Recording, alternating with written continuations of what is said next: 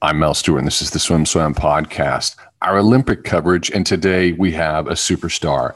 We have the man with the deep knowledge, with the expertise, a man who has won the 400 IM at the Olympic level back-to-back 1996 and in 2000. Today we have Tom Dolan. No Mel, cheer? thanks for having me. Good to be with you guys.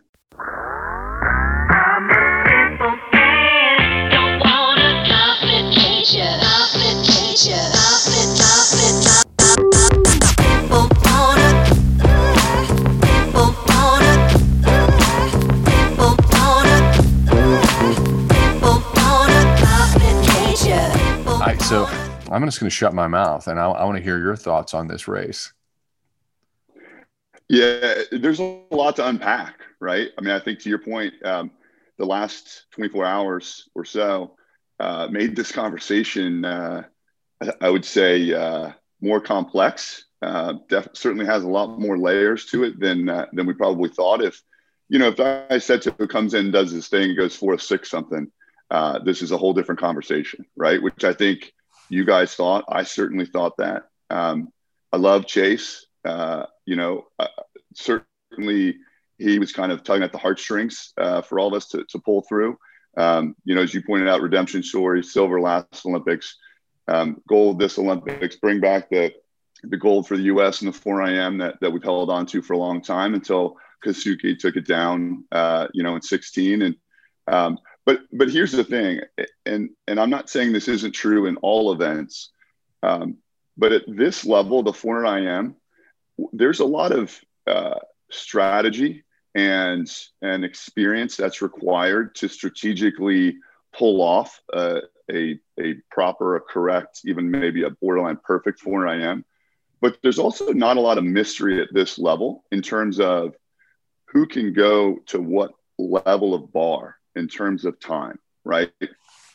You're not going to have somebody that was 20th in the world rip a 405. It's too hard of an event, quite frankly, right? It's just not really how it works unless something fishy's going on. And so I think a lot of the swim nerd side of us, right, we look at that and say, Kosuke goes 406 and 16. Daisetto's been 406. Granted, the last 2-3 years, it's hard to break that down real time. But I more looked at it simplistically of what is your top line, your fifth gear? What time range can that bring you, right? Do you have the speed and strength and proper strategy to get into that 405, 406 or not, right? Or are you more in that 408, 409? And I think what we're saying from a time perspective is we saw 406-ish as that gold medal, right? I certainly did. I think if anybody, going into yesterday said 409 is going to win the gold medal, we would all say, I don't even think that's going to medal, right? And so it's a tricky one to talk about, right? And Mel, here's where I'm torn, right? I'm wearing this hat on purpose because that's what I believe, just like you do, right? And so I almost feel like there's an apology conversation to have because we just freaking went 1-2, okay? And I hope everyone around the world watches this. So I don't want to play the incorrect NBC role of just talking about Americans because this was a fantastic race. I love the fact that like the data nerds out there could dig in and say, hey, when was the last Olympics that a Hungarian wasn't in the final in the 4IM? Just a super cool stat, right? Love that stuff. Love the Tunisian kid winning the 400 free. Sticking to the 4IM. But my point is like, you almost have to apologize a little bit because we just went 1-2. Was that kind of feel of what just happened? Like, are those times right? And I'd love for us to dig into that in a little bit too, of like why that might be. But I think, the Daisetto thing is I certainly can speak to personally, having won the 4IM in Atlanta. And like Chase last night, my 400 gold was the very first gold medal for the U.S. team, which is not really something truthfully you even know to dream about, but it is a really cool happenstance, right? I really feel for Daisetto as an aside because I thought he obviously had it in his grasp. A lot of pressure. I didn't see any quotes from him about the pressure, but certainly that has something to do with it in front of your home crowd. So, I think there is a lot to unpack. I think the positives are Litherland, as we know he can do, gets in there for silver. Reminded me a little bit of Eric Vent, and how he did his job in 2000 with me and in 04 with Michael. So a really cool moment for the men's team to start off that way. But certainly we're all perplexed a bit by overall the times. We're gonna talk about Carson Foster and the long shadow that he created with his swim on Friday night at the Speedo sectional meet, dropping a 4:08.4.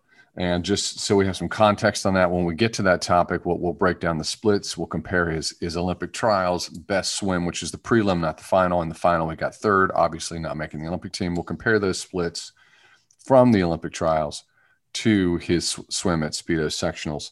Let's bring the conversation to where you had it, which is the perfect storm. Because what happens is that we talk about times right now, and swim nerds will talk about times for years, but the truth is eventually it all sort of falls away and you just remember the color of the medal. And so this is what led us up to this moment. The perfect storm was, yes, Chase pulls on the heartstrings. Chase is a 4:05.9 at the 2017 World Championships. Something's wrong with Chase at a certain point after that, and he doesn't talk about it. Super private person. I think that Michael Phelps probably advised him to keep his mouth shut, and he didn't. But among close friends, he shared that he had serious shoulder problems.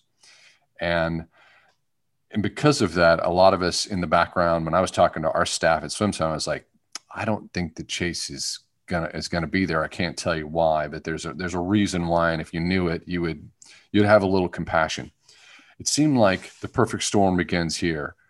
Pandemic gives this athlete time to heal. We have the rising star of Carson Foster, who a lot of people are picking to do well at trials, and Carson Foster, in my opinion, like to know what you think, didn't quite get the rest he needed and swam a bad race, probably from inexperience and being young.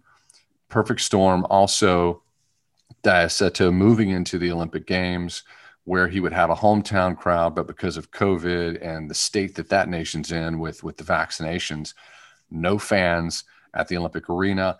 And also this outlier thing that we don't consider, which is that in Japan right now, they don't want the Olympic Games. No matter what anyone says, every single poll shows that they did not want the Olympic Games. So there's shame surrounding the Olympic Games. What's the impact there? So I'm thinking about that perfect storm. Do you have anything to add to that?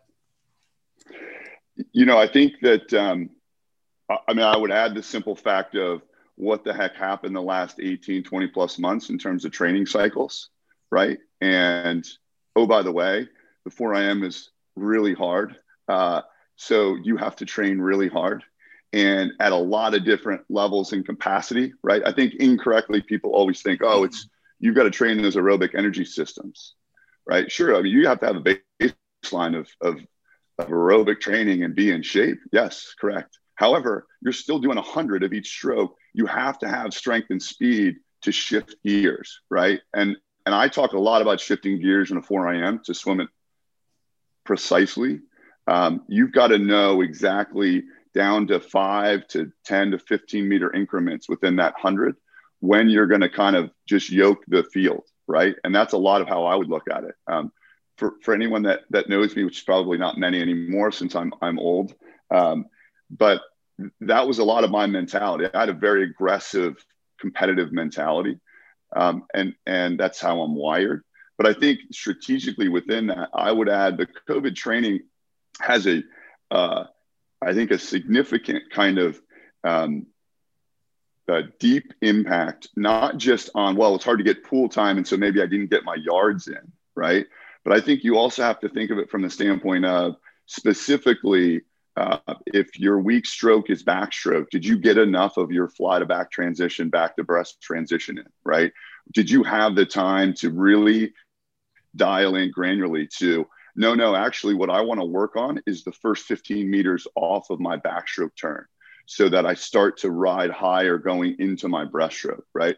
I mean, I could go on for, hours on strategy of where I would mix that up. And sometimes I would purposely do it different in prelims than I did in finals, just to mess with everyone in the field, right? If I saw that somebody clearly said, okay, my strategy is to attack time here, then I would totally screw with them, right? And I would lay off my backstroke and then I would jump my breaststroke. So by finals, they're going, now I don't know where to go, right?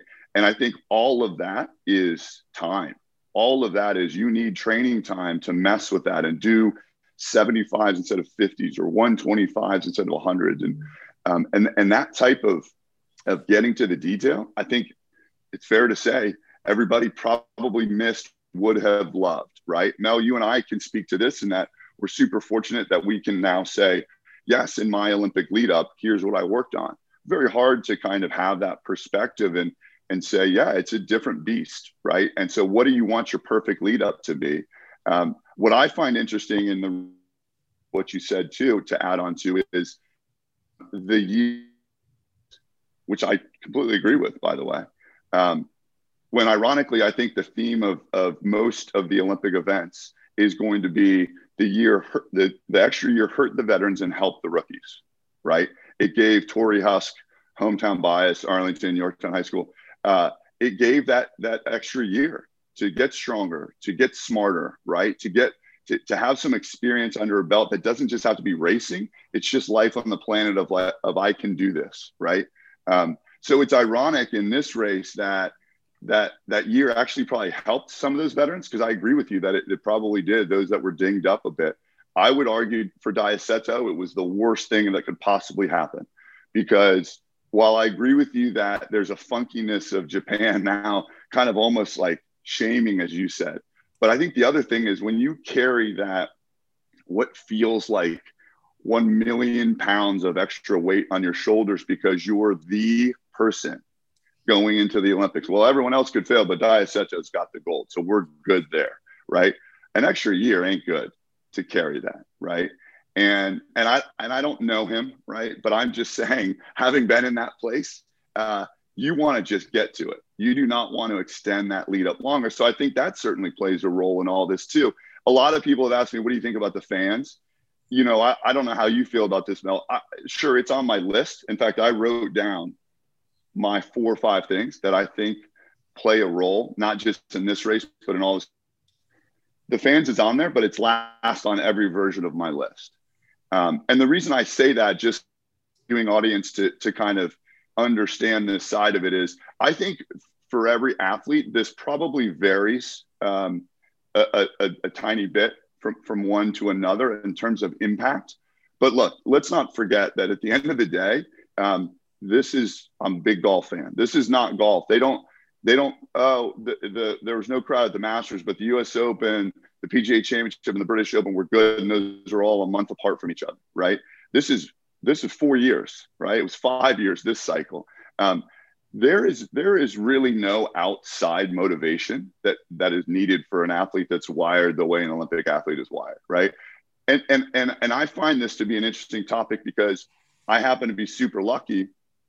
I had nothing to do with it, just was very lucky that I competed in my home country. And then I competed in the country in 2000 that literally swimming is it. It's the main thing. You couldn't have a more frenzied crowd at Sydney Olympic Stadium, right? Which I loved because they were cheering against us because they just smashed the guitars the night before. Like, I credit them for breaking the world record, not my training, right? That's why I sat on the lane rope dropping the FU bomb, right? Because it's the greatest thing that ever happened to me. So I'm actually one that I love that, right?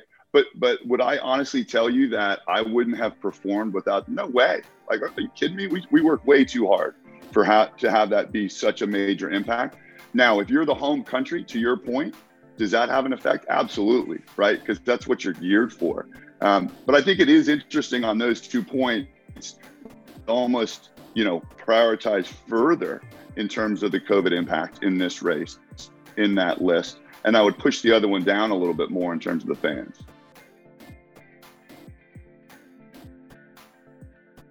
You've been listening to the Swim Swam podcast. Stay tuned for new episodes every week.